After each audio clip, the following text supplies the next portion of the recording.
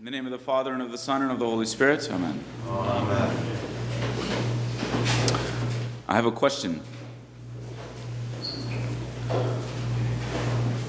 What has happened to working for heaven? Working hard to get into heaven. What has happened to thinking about avoiding hell and doing what we can, by the grace of God, to enter into through the pearly gates into God's kingdom?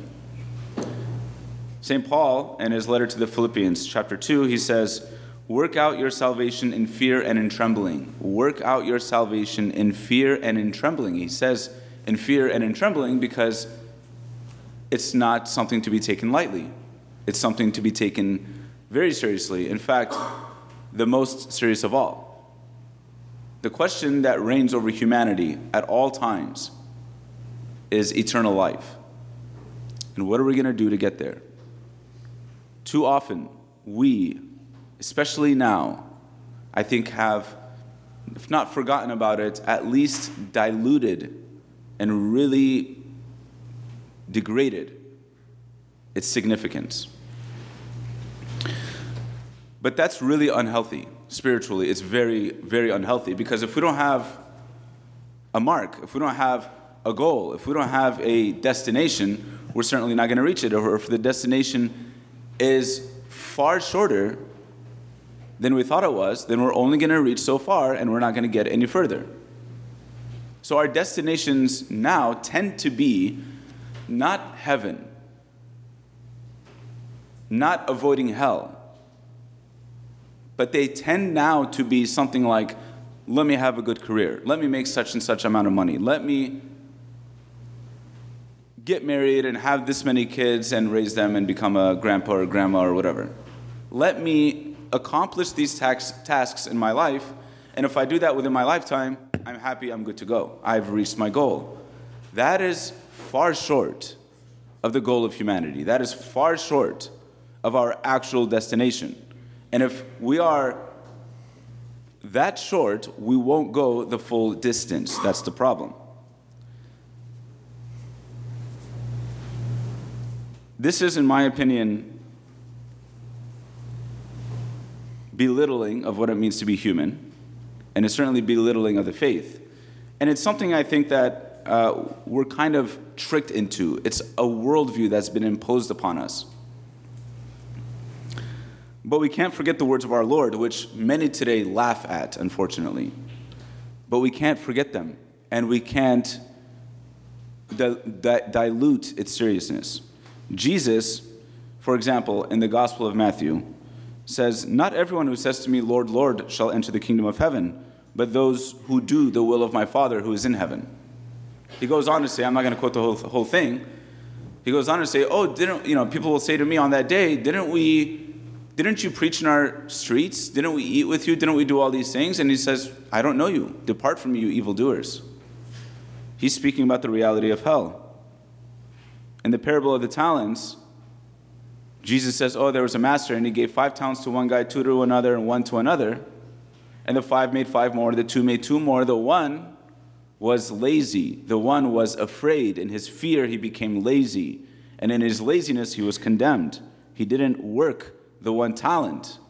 He didn't fulfill his vocation. He didn't serve the way God wanted him to serve. And he's not excused. Of him it is said, "Cast the worthless servant into the outer darkness. There men will weep and gnash their teeth." On Judgment Day, Jesus says this, and I'm going to read it in full. It's a little bit long, but it's worth reading. Again, these are the words of the Son of God. "When the Son of Man comes in his glory, and all the angels with him, then he will sit on his glorious throne. Before him will be gathered all the nations, and he will separate them one from another, as a shepherd separates the sheep from the goats. And he will place the sheep at his right hand, but the goats at the left." Why the distinction between sheep and goats? Why the distinction between the left and the right side? Because on the right side, those are the righteous who will enter into the kingdom of the Father. On the left are the goats, the unrighteous, who will be condemned. What is the nature of the distinction? That's the Bible passage where Jesus says, I was hungry and you gave me food. I was thirsty and you gave me drink. I was sick and you visited me, and so on. Or I was hungry and you did not give me food. I was thirsty and you did not give me drink, and so on and so forth. Essentially, if I were to summarize it, it would be, did you aid those in need or not?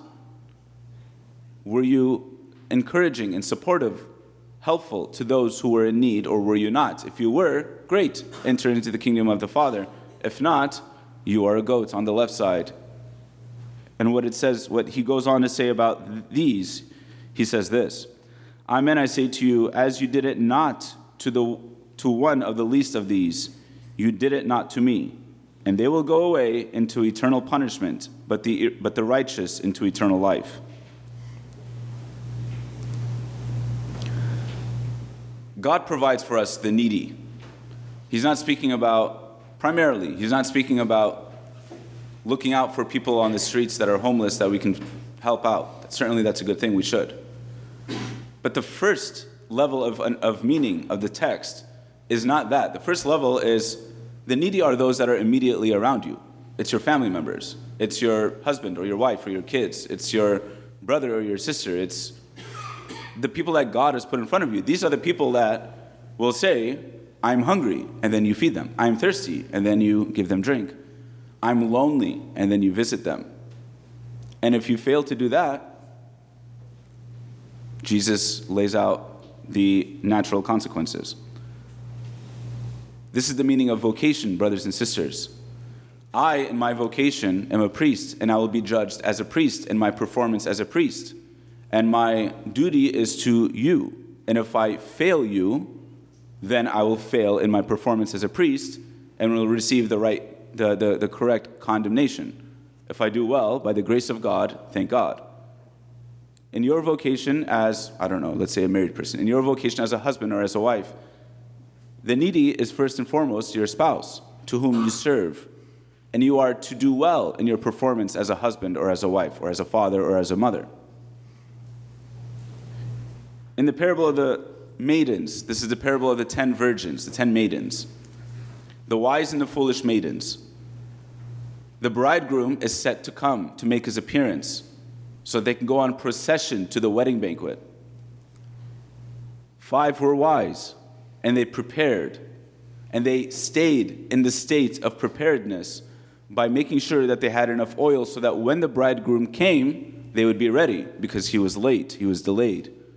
But 5 foolish maidens were not prepared. They saw that the bridegroom was delayed. They got kind of bored, and so they decided to entertain themselves. They had a blast. They had a party. They went to sleep, and then the bridegroom came. And then they said, afterward, the other maidens also came, saying, Lord, Lord, open to us. But he replied, truly I say to you, I do not know you. Watch therefore, for you know neither the day nor the hour. I say all this today because I am legitimately fearful for the souls of many of our people. Because I don't think we think about eternal life very often any longer, or we don't take it seriously. It's just kind of an assumption that, God is good and everybody's going to go to heaven. Many have actually told me that explicitly.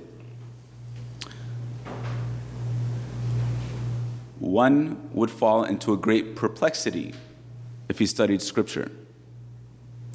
Because in Scripture, the afterlife is very real, and the responsibilities of this life are paralleled to the consequences in the afterlife. We enter heaven by the grace of God and by the mercy of God, not because we deserve it. Every single one of us deserves to go to hell. It is the mercies of God that transforms all the nasty, the worst parts about us. God transforms them so that we can enter heaven. But if we are uncooperative with him, how do we enter? Jesus says to the Pharisees that are hard of heart, hypocrites, how will you escape the fires of hell? Even Jesus is saying, I don't know how to get you in. I don't know what to do for you anymore.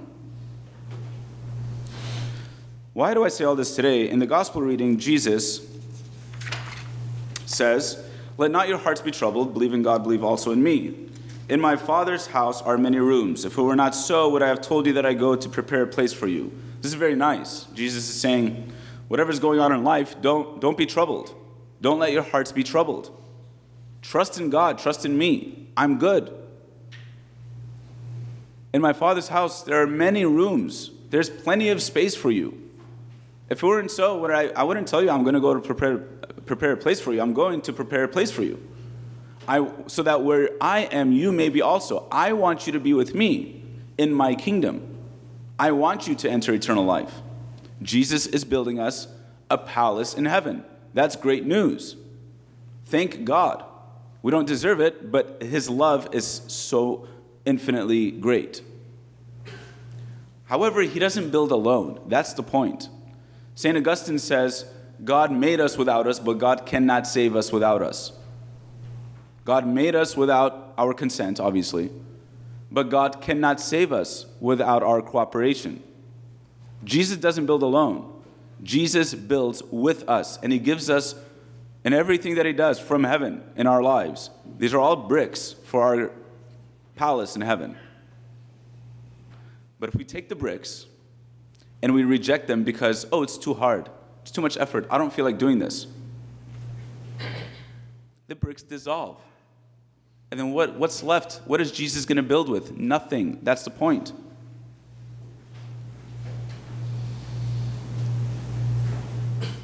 Rather, let us see the bricks as what they truly are. In our vocation, we have people that need us. We have people that need our service, that need our selfless acts of heroism and of charity, of love and of mercy, of patience and of forgiveness. They're immediately around you. These are the bricks that Jesus gives to us. Let us refine them. Let us make the best out of them so that they can stick in heaven and that Jesus can have them so that he can build the palace that he desires to build for us. But be assured, if we don't do that, if we just forget about it, if we just go about our business, pretending like this is not a real thing, not taking the advice of St. Ephrem, who says, go to sleep every night as if it's your last night. Be prepared to die every single night. Live every single day as if it's your last day, because it very well could be. And you will go immediately to your judgment by God, and the eternity, your eternity forever and ever without end, will be determined on that moment based on where you're at now. That is a very real thing. And people don't talk about this enough, and even we priests, I must admit, we don't talk about this enough. And the church in general lately hasn't talked about this very much, and that's too bad. Because I think people are forgetting about it, and forgetting about it, I think we're taking our feet off the gas pedal. And when we do that, it's not that the car slows down, it's that it starts to go backwards really, really quick. Brothers and sisters, in the book of Sirach, it says that if man remembered death at all times, he would never commit a sin. So what do? Not take for granted the things that Jesus says. Not take for granted that we are baptized. In the Gospel of Luke, St. John the Baptist says to the Jews, who warned you to flee from the wrath to come? Don't you dare, he says to them, don't you dare say, we have Abraham as our father. We're baptized. We go to Mass. We have a rosary on our rear view mirror. We make the sign of the cross. We do these things. Don't say these things. God can turn stones into sons of Abraham. When they ask him, what should we do then? He says, if you have 2 coats, give one away. If you have extra stuff, give it away. Live at every moment as if God is watching, because he is. And he's rooting for us. We can be well assured of that. God wants us to enter heaven. But our tendency and our inclination is definitely to get in his way. Brothers and sisters, keep your foot on the gas pedal. Keep going forward. Heaven is the destination. Heaven is the destination. The spiritual life is all about uniting with God by serving one another. And every opportunity that we can get to do that, take it. That's another brick for your palace in heaven. Don't let it dissolve. It comes from Christ. He's trying to build something for you. Amen.